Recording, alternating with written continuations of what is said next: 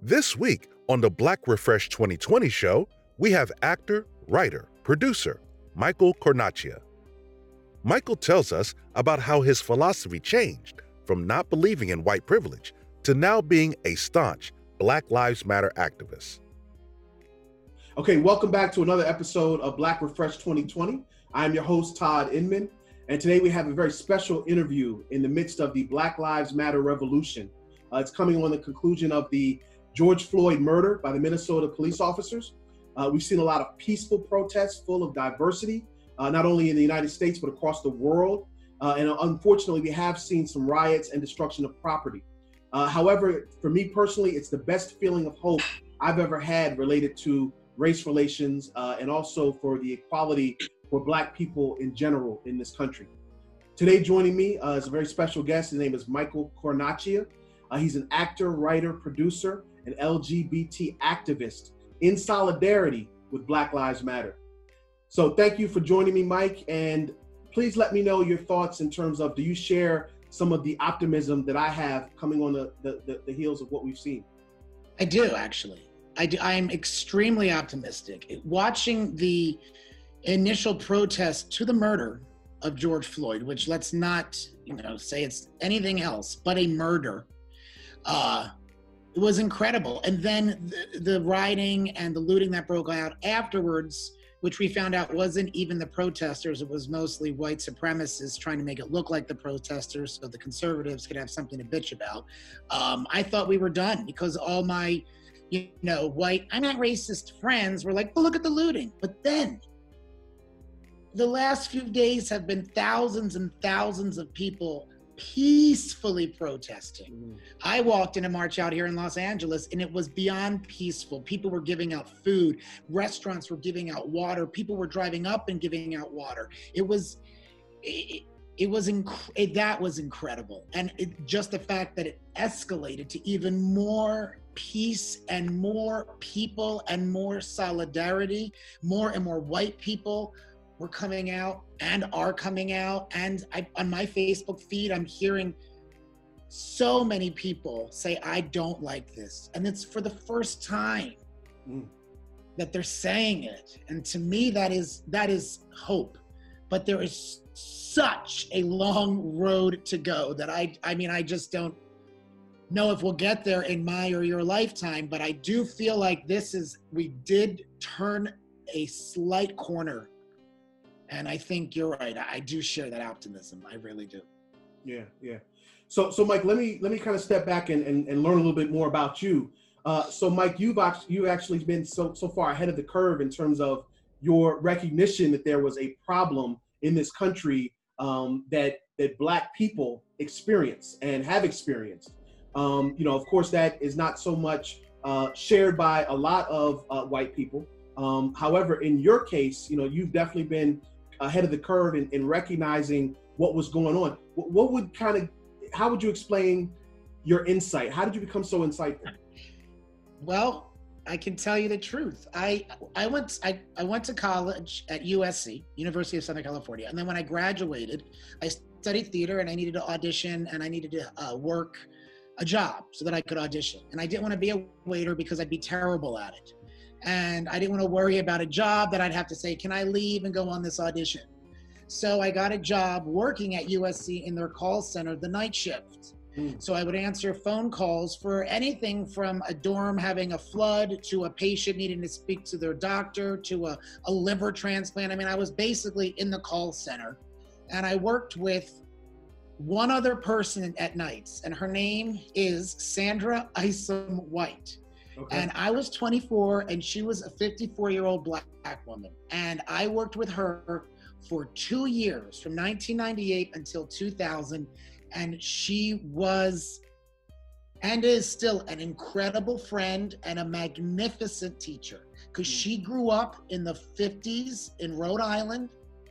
And she moved out here in the 70s with her husband, and she has her son. And she would hear me on the phone talking to my friends, and the stories she would tell me, the stories she would tell me about being a Black woman in the 50s and in the 60s. And it wasn't like poor me. her sense of humor, her sense of understanding, her genuineness, her I don't give up about the whole thing, it's just enamoring. And everyone loved Sandra because she tells you as it is. And the one thing she told me that always stuck with me is she said to me that, she told her son,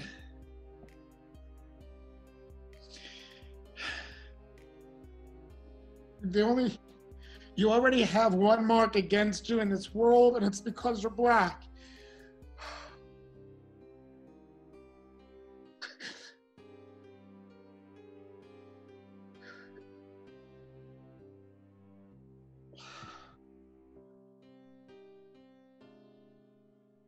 And I was a young punk, and I am very funny. I've done a lot of funny things. I've been in a lot of television shows and commercials and stuff. And I grew up thinking that racism was over because, we were taught it was over. And, I just thought I was naive. And when she told me that, and that was years ago, it just stuck with me. And then I've met so many I do believe that Black women are angels on this planet. So I've met so many wonderful Black women, and their strength in the adversity is inspiring. And so that's what Sandra was to me. And I did not mean to cry over that, but I just was lucky enough to work with her, and she opened up my eyes. And then social media happened, and like I said, I'm really funny, and I have a way of conveying that message of how insane it is that a mother has to tell her child that they have one mark against them simply because of their skin color. If I have some kind of a mouthpiece to say how crazy that is, I will. And I know better than any. I grew up white privileged. I, for a long time, didn't believe in it. For a long time, secretly liked it. And I think when people admit it, they think they're racist. And that's why there's such a strong, I don't believe in white privilege from the white group, from white people. But it doesn't mean you're racist if you admit it. It means you're racist if you do not admit it. So why not? And I'm gay. So that kind of adds to the whole marginalized thing, I had a march in 2008 for my right to marry. In 2008, I had a march in Los Angeles. We lost the right to marry in Los Angeles. In Los Angeles in 2008. Crazy. So Crazy. I think I'm ahead of the curve, because if I wasn't gay, I would think like a lot of straight white men, what the fuck, this didn't happen to me, it happened with a bunch of people in the South over 100 years ago, let's get over it, but Civil Rights Act was 1965, and that was after they murdered Martin Luther King Jr., and there was 6 months of rioting, or I don't know how long, but there should have been. It's just insane to me, even that, think about that, they killed him simply because he was speaking up for the rights of Black people. There are white people out there who hate simply because they were raised to hate. Right. And it is systemic, and it comes from slavery. I used to think, well, slavery's over, it's done. But no, it's just changed its name to, a for-profit prison system. Yeah.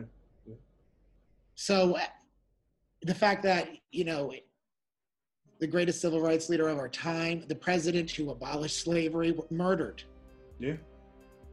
Black people murdered. And I think George Floyd's, I haven't even watched it. I've seen the pictures. I heard he calls out for his mom. I cannot watch that. I watched a koala on fire the other night on television, on YouTube, trying to be happy. They were 9 people have done great things, and they showed this woman who saved this koala from the fires, and I started bawling. So I can't even watch George Floyd. I've seen the pictures and I've heard it, and I think it's just incredible that this is 2020 America, and the way that man is just so nonchalant with his hands in his pocket. And it's just symbolic. It's an incredible symbol of what America is. The Black man on his back, down on the ground with the white knee on his neck. And to deny that is disgusting. And to not want to fix it is even worse. Yeah. Oh, and 12 Years a Slave. I watched that movie. Okay. Holy God. Mm, mm. Oh my. See, they gloss over slavery in school. Right, right.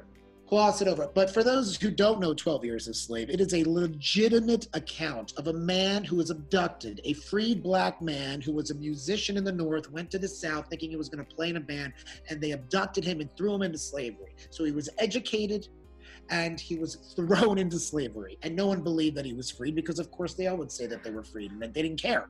Mm-hmm. They didn't care. Mm-hmm. So he was able to eventually, after being enslaved for 12 years, get out and then write about it. So it's a legitimate, intelligent account. Right. And it's not just, oh, you just have to work for us and you got to go and live in that place and we'll go over here. No, they tortured, they ripped families apart, they treated them like worse than animals. I don't really think we should treat animals bad, but I mean, it was crazy. Mm.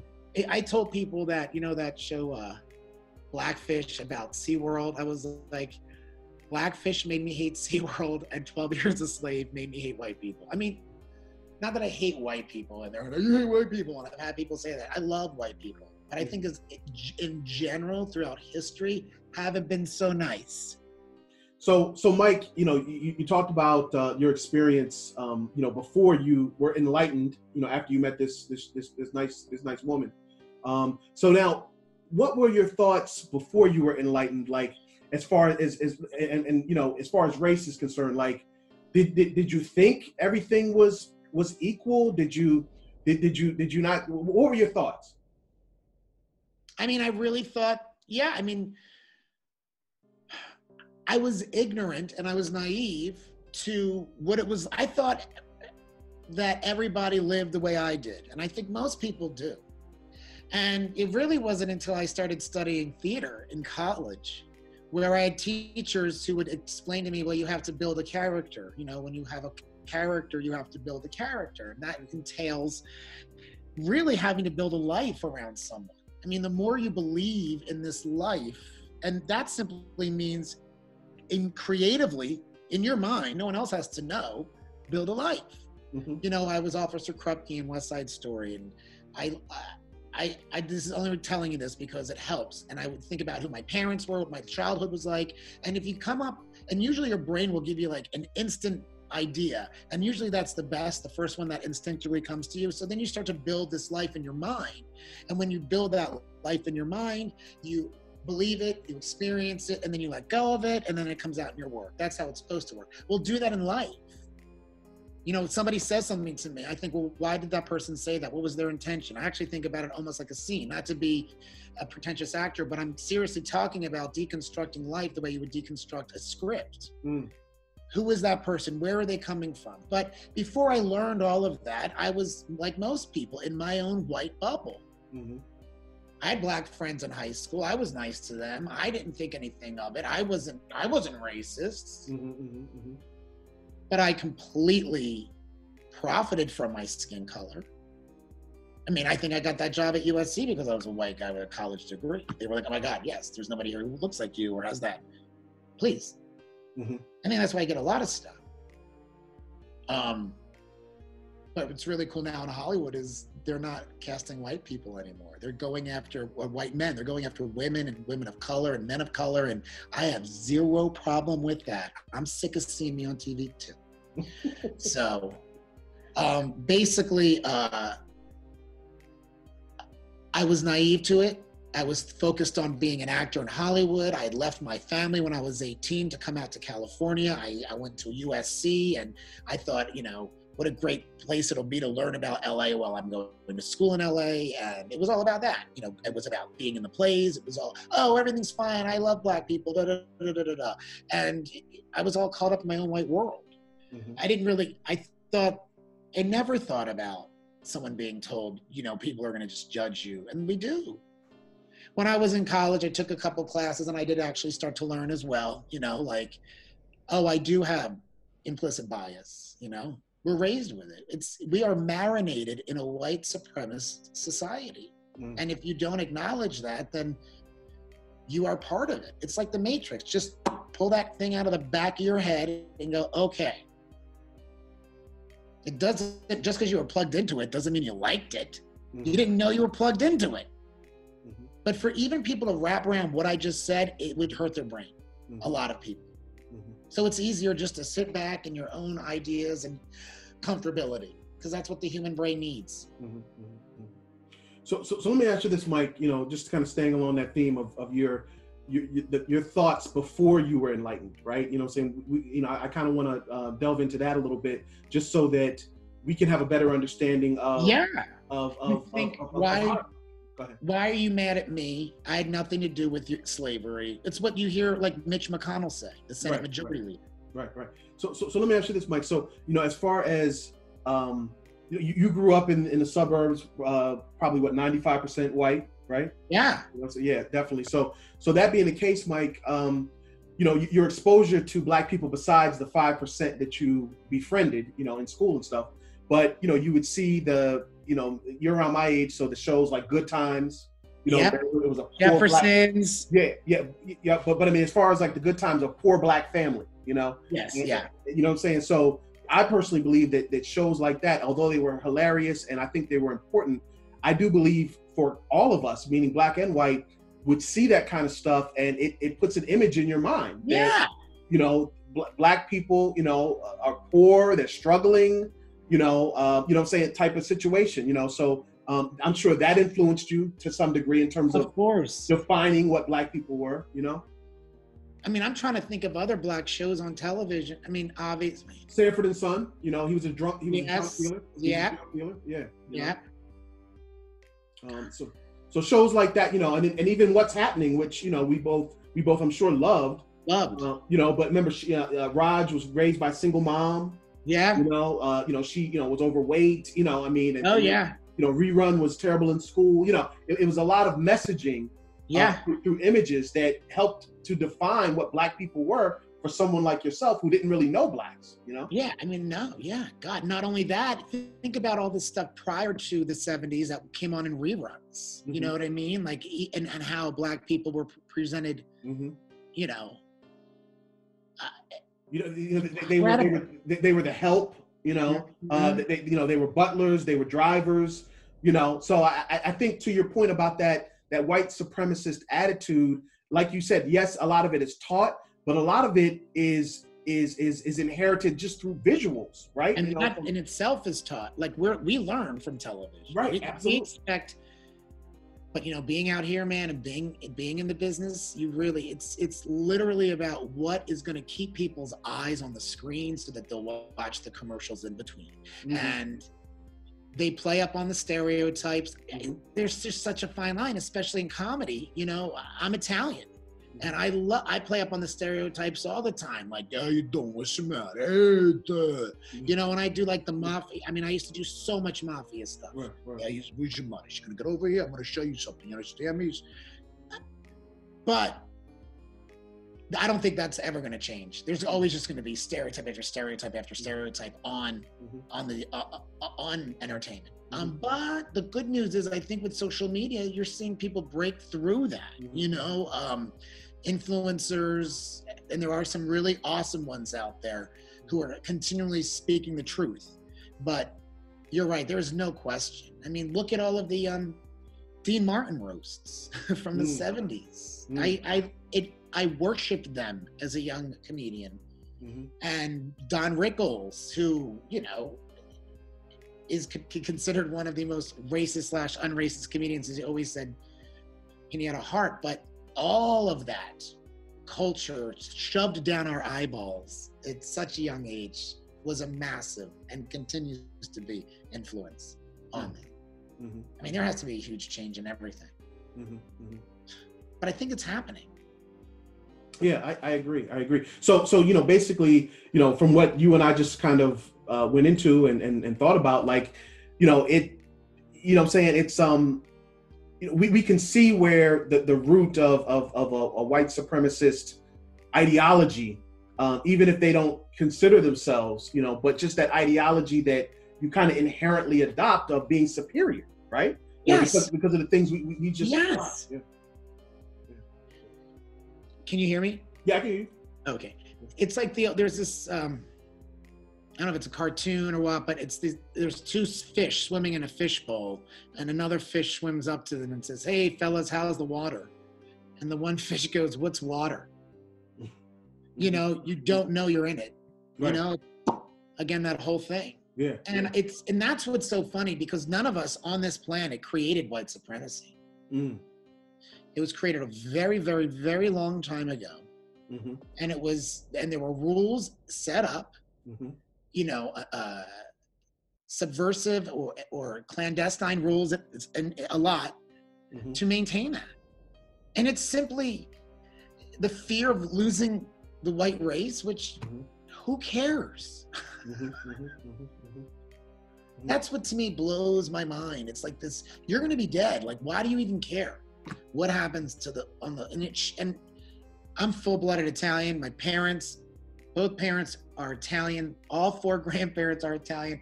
I think full-blooded anything are like full-blooded dogs. They're little nuts. I think it's important to mix up things a little bit. Mm-hmm. You know what I mean?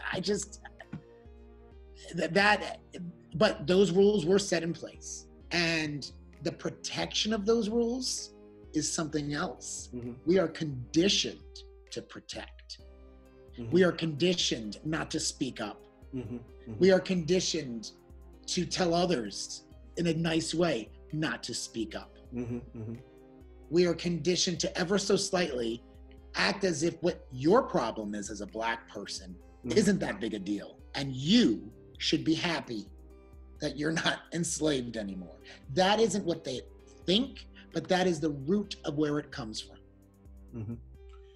Right, gotcha. So Mike, as far as sticking with that theme, you mentioned about the fears of whites. So, as far as, what do you believe? Well, obviously you agree there's a fear, but as far as what the fear is specifically, like what are they afraid of? Like if African Americans, if minorities were to have equality, have the same opportunities that white America has, let's say in the future, what that looks like, is there a fear that there'll be retribution that, we would do to you all? No, I don't think so. I think if there was retribution, there would be at this point. I think the incredible strength of the Black person to withstand the tyranny of the white man for so long I don't fear that. I think it's the fear of the loss of privilege.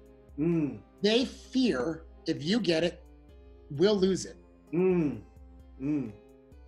Do you know? Yeah, yeah. And maybe there is slight fear of retribution. I don't feel that to be the case, but I also don't mind it if there was retribution, because I kind of believe there should be. I also believe there should be reparations. I don't think Black people should have to pay sales tax. I think we should do a lot of things for Black people that would piss off a lot of white people, because why do they get to do that? There's this idea when they hear the word privilege, most people are conditioned and grow up, and most people have crap happen in their lives. Even, Tom Cruise, who everyone thinks probably has the most amazing life, has crap happen in his lives. Mm-hmm. So that is those ideas of the terrible things in your life, those ideas of the terrible things in your life over and over replaying make you think, well, I'm not privileged. One of the biggest fears with white privilege is that if you think to yourself, I'm not privileged, because the word privileged makes you think rich, makes you think nothing is wrong, but that's not it. Of course, everyone, even Tom Cruise, who I'm sure everyone thinks has this most amazing life, has problems. Mm-hmm. Everyone has problems that our brains are conditioned to think about over and over and over again. It's terrible that we do that, but that's a whole other show. Mm-hmm. But we think about these problems over and over and over again, and then we're like, screw you, you think I'm privileged? I'm not. Like, I was in a car accident, my so-and-so died, things to that effect. So they don't want to admit it because they don't believe it. A clear example is, I had a Facebook friend once, and I was talking about white privilege, and I don't know this person. I friend a lot of people that I don't know. So he had talked about how bullshit, there is no such thing as white privilege. I got probation for having a dime bag wherever in the southern southern state he lived in. And I was like, well, see, the difference is you don't see that as being privileged. If a black person had a dime bag in that area, he would probably be in jail. So there's an incredible video on the internet where it has people all about to do a race, but the person with the megaphone talks about, have you ever had to worry about, if you've ever had to worry about paying your rent, take a step back. And it was like all the white people stayed in the front, black people took a step back. If you ever had to worry about a police officer killing, things of that effect, just all the things black people have to worry about that white people don't even think about, had to step back. So it just showed you how far back black people had to actually start at this race from white people. But how the hell do white people know when they're still at the beginning and they think about their own problems? So I think that not understanding privilege in conjunction with also deep down inside not wanting to lose it is why there's this fight for it. And also they think that, more and more minorities are becoming the majority in this country, which is fantastic. But the white supremacists, for some ignorant reason, don't want that to happen. It's not going to change their lives. Right. They're still going to be white. Yeah.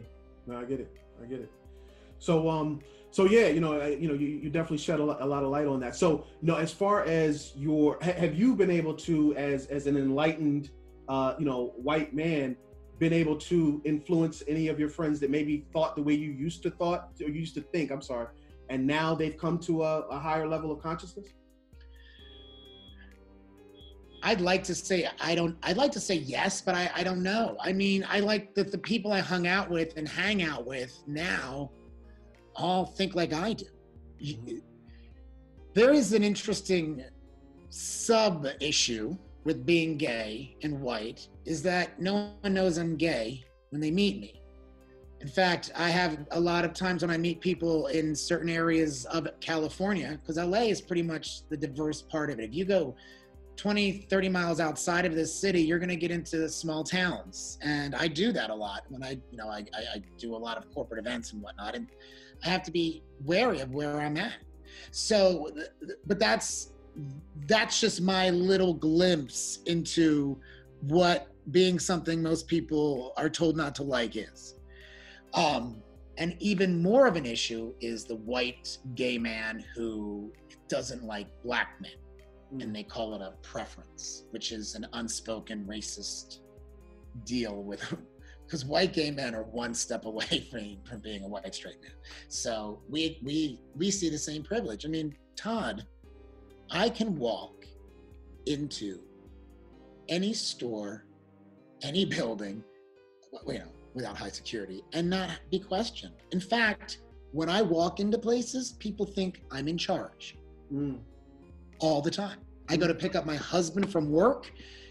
He works at a restaurant, and his customers ask if I'm the owner. I don't even say anything. That's how much we are conditioned to think. I was at a convention as a brand ambassador in Vegas, and I got lost in the convention center. Not only did anybody around tons of expensive equipment, not only did people not question why I was there, but because I had a clipboard and I was wearing some nice pants, they thought I was in charge. Wow. So I used to cultivate medical marijuana, and I used to drive all around town with it, not worrying one iota, because I was white.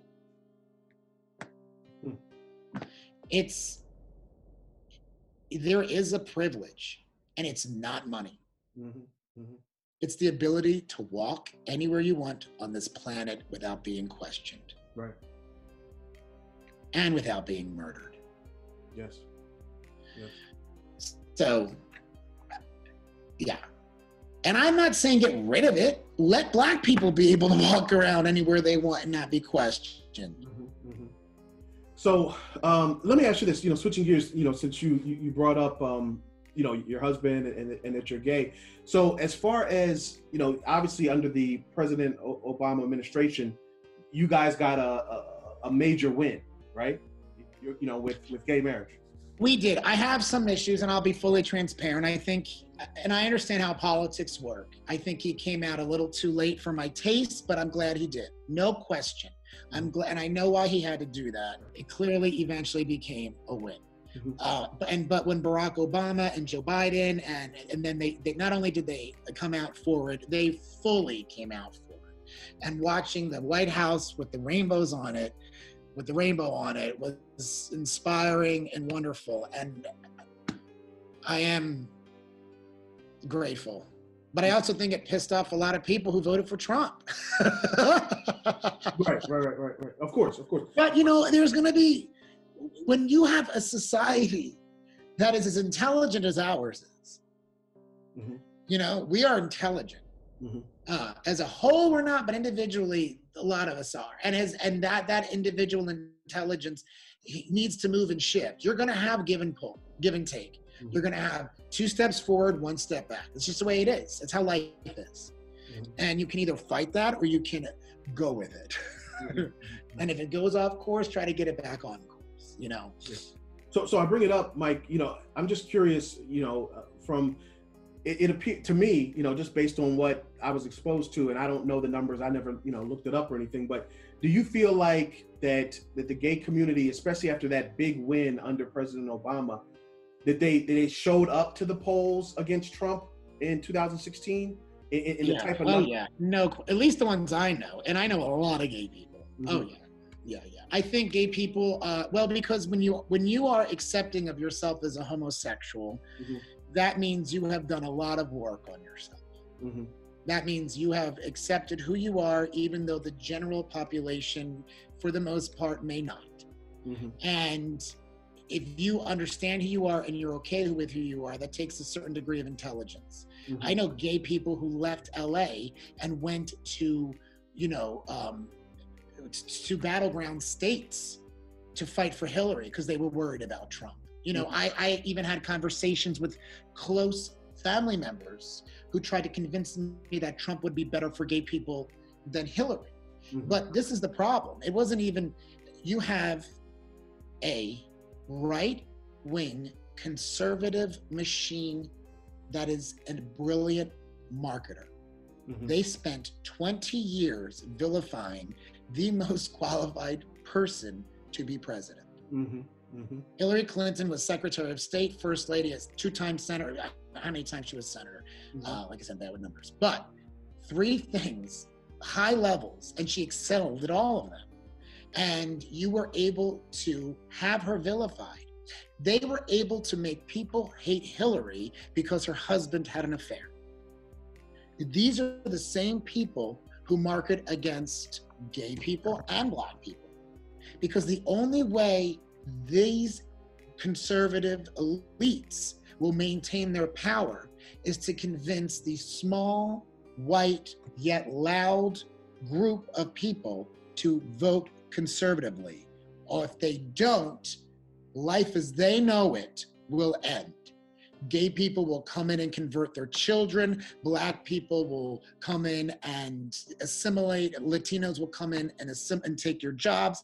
This is all still pumped out. It's not pumped out on an ad. They're not going to put out an ad like this, but they're going to do whisper campaigns, and they're going to use Facebook groups, and they're going to conspire with other countries to make sure that they maintain power. So we have a lot of work to do. Yeah. And I do believe that the gay community tried their hardest for Hillary. But you have such a strong, powerful Koch brothers. Just the money that they spew into maintaining their power it's incredible. And they want to maintain it. So of course they're going to do everything they can. If they have the money to maintain it, they're going to do it. So that's what we're fighting against. Right. So Mike, do you feel like that with what's going on, what we've seen the last 3.5, almost going on, 3.5 years under Trump, has there been enough, feathers ruffled in the gay community that you guys are going to come out and vote, or is there anger, or is it kind of? No, there's no question. There's everyone I know is on campaign or working on things, and But see, I live in a very progressive community. Like, I'm an actor, I'm a gay actor living in Los Angeles. You know what I mean? Even if you're not gay and you're in my circle, you're probably a creative person who thinks like I do. I mean, it's just what we do. We hang around people who think like we think. Now, what's happening in other parts of the country with gay people, I don't know. Like, there are, you know, gay Republicans out there, and I used to make fun of them. I don't think it's fair to. And I don't think just because you're Republican, you're against Black people or gay people. I do believe in the original Republican ideas of fiscally conservative, but I'm extremely socially liberal. You know, I would hope that people come out, everyone comes out and votes against Trump. I really do. I do think that we are on a tipping point in America. We're about to go down either the autocratic slide or the democratic slide, and we have to pick which slide we want to go down. And I'm very, very fearful that this big conservative marketing machine, who also likes to cheat, and I'm not saying Democrats don't cheat, okay? But I'm saying they certainly like to cheat. You know, if Trump is willing to put a fake picture of himself on the cover of Time magazine in his one of his golf courses, then what's to say he's not above fixing an election? Now, that's a conspiratorial idea. I understand that. But I guarantee you, if we allow mail-in voting, which I think we should, and I think they're going to do, and he loses, I think he's going to say that it was fixed. I think he's going to say it was fixed if he loses no matter what. Right. So he said it was fixed when he lost the popular vote by 3 million, by saying 3 million illegal aliens, which I think is the most horrendous term anyway, voted, which is a complete lie. But he is beyond an autocrat. He's like not even good at doing it. He's unfit. Like, he is a danger. He's the biggest weapon of mass destruction to our democracy right now. The tear gassing of people, and William Barr is even worse, and his enablers are just incredible. And to sit here and say, oh, it's one-sided, it's like, no, I watch these people on Congress questioning, in their hearings questioning, and I know what people are doing, and they're not doing. These conservatives, the Republicans in Congress, the majority of them are not leading with the people's interest in mind. Agreed. Sorry. And you could say the same thing about some Democrats, but I can honestly say, you know, Matt Gaetz, who's from Florida, he's a representative from Florida. He's like a frat boy. He was at this hearing, and someone had mentioned how they flipped the House in 2018 to Democrats. He's like, but what about 2016? That's what the people said. It's like, are you crazy? Do you not know how consecutive numbers work? If you were still doing a great job by 2018, you would have maintained the House. Just... It's insane. You listen to these people. Mitch McConnell's like, well, I think the state should just go bankrupt. I mean, he is the 45th out of 50th state in most everything, and he's been in the Congress for 35 years and become a millionaire. Why is he there? Right. Who is he working for? You know, we focus on the president, but don't forget about all these other sons of bitches who are letting him do this. Yeah. No, I get it. I mean, I fear, Todd, that we're going to turn into Russia, which is an oligarchical society. It's run by rich people who pretend to be the heads of certain institutions. And Trump is putting his friends in those institutions. He's getting rid of watchdogs, and the Republicans are letting him do it. I mean, if you think Nixon was corrupt, this guy... Yeah. And I'm not being hyperbolic when I say this. It's insane. So I think he's proven to the point now that he is so terrible that you either will vote for him to get out or be a supporter and vote for. I don't think you're going to change anybody's minds at this point. I mean, this has been 3.5 years of a disaster, a dumpster fire. It really is. It really is. And We've gone downhill. Oh, yeah. Fast. Yeah. And the irony that, you know, talking about great again, you know, it's the irony that it literally... It's incredible. But that's the white mentality. Do you understand what white people do? They see a problem, they ignore it. They pretend it's not there. They talk about it as if it is not what it is. That is what these blind white people are doing with what Trump has done. they've convinced themselves, because this marketing machine lists a plethora of things that Trump has accomplished, and they look great on paper, and they convince themselves. If you watch media bias, you watch what you agree with, but what you agree with says a lot about who you are. So don't give me that, well, they're only being fed lies by Fox News. They believe the lies. And I watch Fox News. These people are not earnest in the way they depict what's going on in the slightest. It's like watching WWE or F or whatever the hell it's called, the fake wrestling. I went to a fake wrestling match, man, years ago. My friend took me, he had tickets, he knew the camera guy. We went down, it was incredible how many people were there, mostly white. How many people believed what was happening was real. These choreographed athletes beating the crap out of each other, which looked fake, was real, screaming. These guys would go off the mat into the backstage area. A big jumbotron would come down, and we'd watch them in the parking lot pretending to yell at each other. When backstage, they're just changing outfits, and that was shot 3 weeks ago. It's a show. But they believe the show. Trump is all about smoke and mirrors. It's all about, he doesn't care if we make fun of him holding the Bible up in front of a church. His supporters are eating it up. That's why he's only doing everything to maintain his disgusting brand with his disgusting supporters. Yeah, no, I agree. So, I hope the gay people vote him out. I hope everybody does. Yeah, absolutely. So let me ask you this, Mike. As far as your family, friends who are not liberal, who are more on the conservative side, that probably even back Trump. But to me, just with everything that Trump does, a lot of these decisions end up being decisions that benefit the short term. As an example, the whole environmental changes he's made, that we're going to produce fruit for America longer term. He's like reversed those laws, and not just that, but even just what we're dealing with in terms of this latest revolution, related to the George Floyd death, and some of the decisions that aren't looked at from a long-term health of America. Is there something going on with that conservative white society where they're looking at things like for their lifetime and not for the future? Yes. That's what most selfish people do. I won't be around, so it doesn't matter. I want to make the money now. I don't care what happens to the environment. And the older you get, the more cynical you are towards it.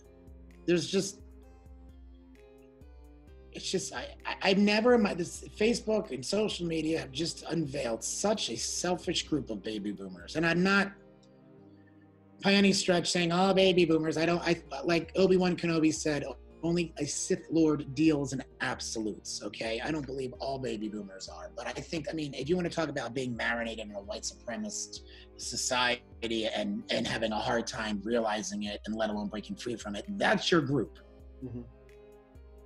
And they're the ones who are, still in charge. And I feel they're the ones who wouldn't relinquish what their parents relinquished to them to the next generations, because they were afraid of losing it. It's incredible to me. I read on Twitter, and this was such an incredible tweet, and I'm sure it's been going around, but it said there are two types of people in this world. The people who say, I've gone through that, and I don't want you to have to do that. And the people say, I've gone through that, so you should too. That's it. If you can make someone's life better, it only can better the life around you. That has been my philosophy. And don't do it to make the life better. Do it because you're helping someone. So that maybe one day someone will be able to do that to you because you have the ability to do it. That's always been my philosophy. So, I just hope. So Mike, just, what I'm thinking about is for white friends of ours or white people in general who want to learn more, want to, maybe they don't want to adopt all of your philosophy, but they want to open their mind to it more, right? you know, and they don't have the opportunity to meet the terrific woman you met to open your mind. There's no excuse. Well, I know, but I'm saying, what can you suggest to them? Things they could read, you know, what can they do to open their minds up?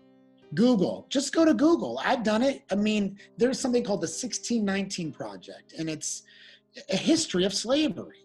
Just read about slavery. And then understand the ripple effect of how something that torturous, destructive, evil can ripple through generations, especially when it hasn't been addressed or repaired. To me, the concept of owning another human being is so foreign and evil that how a white person, I know, we all know how despicable that is. Then remove yourself from that and imagine how that horrible time in history, which was over 400 years, still affects society today. The 60s were not that long ago. Segregation was not that long ago. Black people being murdered by white cops is happening today. Think about the history that you know, just without even looking anything up. And then think about what could be and where it should go. And how you can be a part to make it get there. And that is simply speaking up and saying, I do not like how Black people are treated in this country. Black lives matter. Don't be upset because you didn't realize it was this bad before. Admit it, move on, and do something about it. Vote. People don't vote. And I'm not just talking about the president, like vote locally. Vote in every election. I don't know who to vote for sometimes, but I have a lot of really intelligent friends that I love their posts and they talk about things and I ask them. Be friends with intelligent people and you know who intelligent people are. If you're racist, you're not intelligent. That's just the way it is. Racism is a disease and it stems from ignorance and not understanding, period. And if you're sick and tired, I love the quote when they said, you're sick and tired of hearing about racism. Imagine being a Black person who's sick and tired of experiencing it. Because being upset about hearing about racism is white privilege to the nth degree. It's just, that's why I get so upset, because I'm not that smart. And it makes sense to me. And just look around, open up your eyes, remove your ego from the situation. And see what's really happening out there. And let everybody else have a piece of pie. Your piece doesn't have to go away. Just let everybody else have a piece. Yeah. And watch how incredibly fed and happy the world will be. Yes. How healthy the world would be. Seriously. Just socially healthy. Just humanly healthy. Jesus. That's really, to me, what I want before I die. Yeah. You know, I used to want all these things that were so materialistic. And the older I've gotten and the more I've done, the more I've seen, it's just, why not have a world that, you know, where everyone is truly equal? And I know that's a snowflake thing to say, and they love to say that, but it can't happen. People remove the hate from their hearts. But it's going to be a battle, man. It's going to be a battle. Yeah. So speaking about that, so Mike, just to reaffirm that the theme of this show is called Black Refresh 2020, right? And it was born out of the fact that we're on this pandemic pause, right? In history, in which a lot of us are homebound. It really changed, our lifestyles, obviously. It restricted us. It, has put us in a situation where we're kind of on pause, right? Until we can resume some level of normalcy and freedom, right? Yeah. So that being the case, I personally believe it's a great time for African Americans to, use this pause to strengthen, to unite, to, work towards a common goal, and that we come out of this, energized and have the opportunity to make up a lot of ground, Michael, that we, are behind in a lot of ways, right? So that being the case on your end, you're in activism for, those two groups, you talked about, but if you had a wish list on your own, like, okay, how would I like to see things emerge socially at the end of this pause? If you had a wish list, what would it look like? Well, I heard yesterday that Minneapolis is pretty much abolishing their police system as they know it. And I think every other jurisdiction in this country should really think about that. I don't think all police are bad. I don't think anybody should think that. But I do believe the system as a whole is systemically racist, and you need to address it and figure it out. Taking money away, and look, LA mayor defunded or took money that was appropriated towards the LAPD, over $100 million, and now is going to reinvest that into social causes, into the parts of the community that need it. I mean, keeping a community safe, my wish list would be for city governments to come out of this and to do that, to put money into areas, and you can see which areas need this money more so by seeing who was more so affected through COVID. Black people died more than white people during this, as always, because they don't have the access to healthcare. Their communities were intentionally positioned by areas that like have waste, chemical waste. I watched an entire documentary about how they basically took areas that slaves had taken over and through generations had built up, and that's where they put the stuff you don't want in your backyard. Yeah.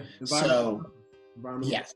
So environmental racism. So take a look at all of that. You have the time to look at it. We're revamping things and invest in fixing some of it.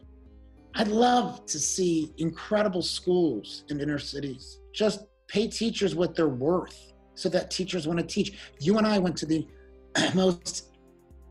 number one public high school in the country. And it's because it paid its teachers a lot of money because it's in an affluent area. So the good teachers flocked to teach. Do that everywhere. We have the money to do it. If we have the money to go to Syria and prematurely leave so quickly that we have to bomb our own sites in Syria because the enemy was coming in and getting our information. If we have the money to bomb multi-gazillion dollar infrastructures that we set up in Syria, we have the money to make inner city schools excellent. And we have the resources, and we have the intelligence, and we can do it. But when rich people are in charge, they fear equality because to them, they may lose their wealth. And if you're that, and do you understand that the majority of rich people in this country have inherited their wealth? And I have no problem with inheriting anything. I inherited the condo I'm staying in. But I do have a problem with you being ignorant to the fact that there is a massive inequality in this country.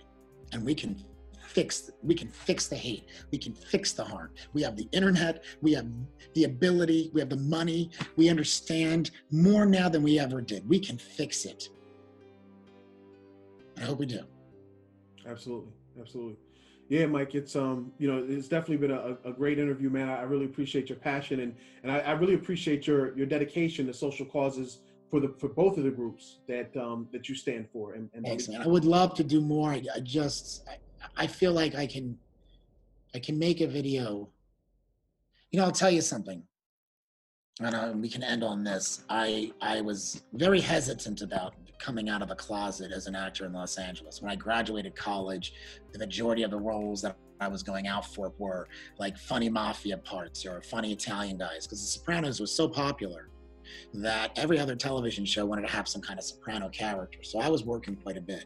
I was very fearful of coming out because I didn't want people to know it would be it's hard. I just didn't want it to affect my casting. So for years, people knew I was gay, but I never really made it public.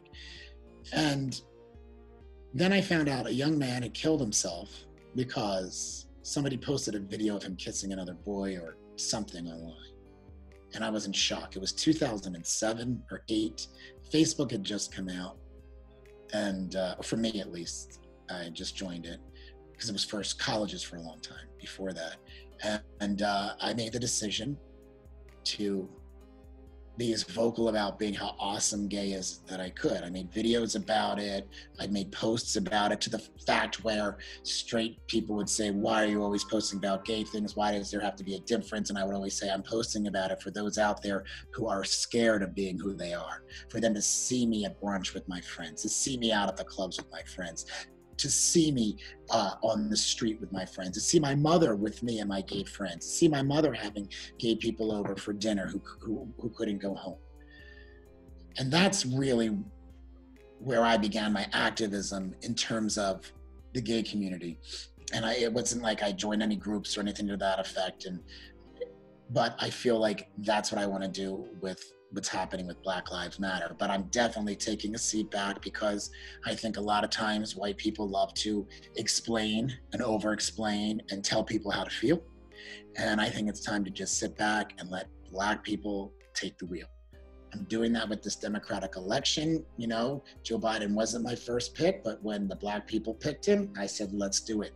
I think it's time to let Black people, people of color, and women lead, and the white man sits the F down. Very good, very good. So Mike, let me ask you, I mean, obviously this has been a very serious interview, you know, for the reasons I named in the beginning of the interview, but you know, though I know you as a very funny person. I'm hysterical, yeah. I know you as a very funny person. All right, last free skate, you mindless sheep. Doors close in 30 minutes, forever. What do you think you're doing? It should be you. Stop whispering, you're creeping me out. What do you want, annoying girl? You're going to watch my brother remind you how much you love to skate. Fine. The Ice Whisperer has 5 minutes. Oh, he can't pull that off. He's gonna butcher my signature move. Whee! There's no wee in the double Bonafante. Whoa! Oh, put that away. I will not see the double Bonafante tarnished again. Time to show them how it's done. It still fits. Does it? Tag out, kid, and watch the real Sapphire Flame light it up.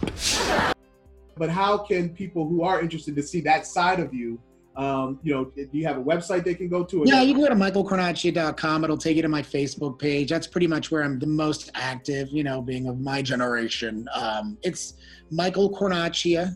I'm sure you'll have .com, and I'm sure you have the spelling of my name. But I'm also at the Corn Father, like Corn Acchia, but Corn Father, because I'm a big fan of The Godfather, and a buddy of mine had coined that term years ago, and I loved it. So I'm at the Corn Father on everything: Instagram, Twitter, Facebook. I have a fan page there. YouTube, I'm Corn Laughter, but you can type in my name. And I even have a TikTok, but I don't really do anything on it, and I don't even know how to watch it. I feel like an old person. I'm like, what is this? I don't know. What's happening here? But yeah, I tell people I'm not funny. When people go, I hear you're really funny, or you're really funny, I go, I'm not funny. I'm hysterical. Nice. You got to claim it, man. You got to claim it. Yeah. Well, this has been wonderful, Todd. I hope I don't know. I don't pretend that I understand. I posted this the other day. Somebody had written, I don't understand, but I will stand with you because it has to stop. Yeah. Thanks, Mike. So, you know, appreciate it, Mike. And thanks again for joining us, brother. Thank you for having me, Todd. All right, take care. You too, man. Aristocrat TV, an alternative world for ambitious African Americans and their diverse social circles. What is an ambitious African American? Someone that strives to level up in their lives, whatever level that their parents birthed them into, either personally, professionally, or educationally. An aristocrat works hard to take things further. In the span of their lifetime, Aristocrat Nation wants to see African Americans take major measurable strides toward restoration and advancement. Why call it Aristocrat TV? Aristocrat is defined as the best and most elegant. In order for African Americans to compete globally, we have to see ourselves as the best and not be influenced by the images that for so long have defined us as the bottom class. Aristocrat TV is inclusive and open to everyone. We live, work, and socialize with people of all ethnicities and want to include them. Members of Aristocrat Nation respect themselves and others, take care of their families, vote, and wake up with a purpose every day. Aristocrat TV, leveling all the way up and then some.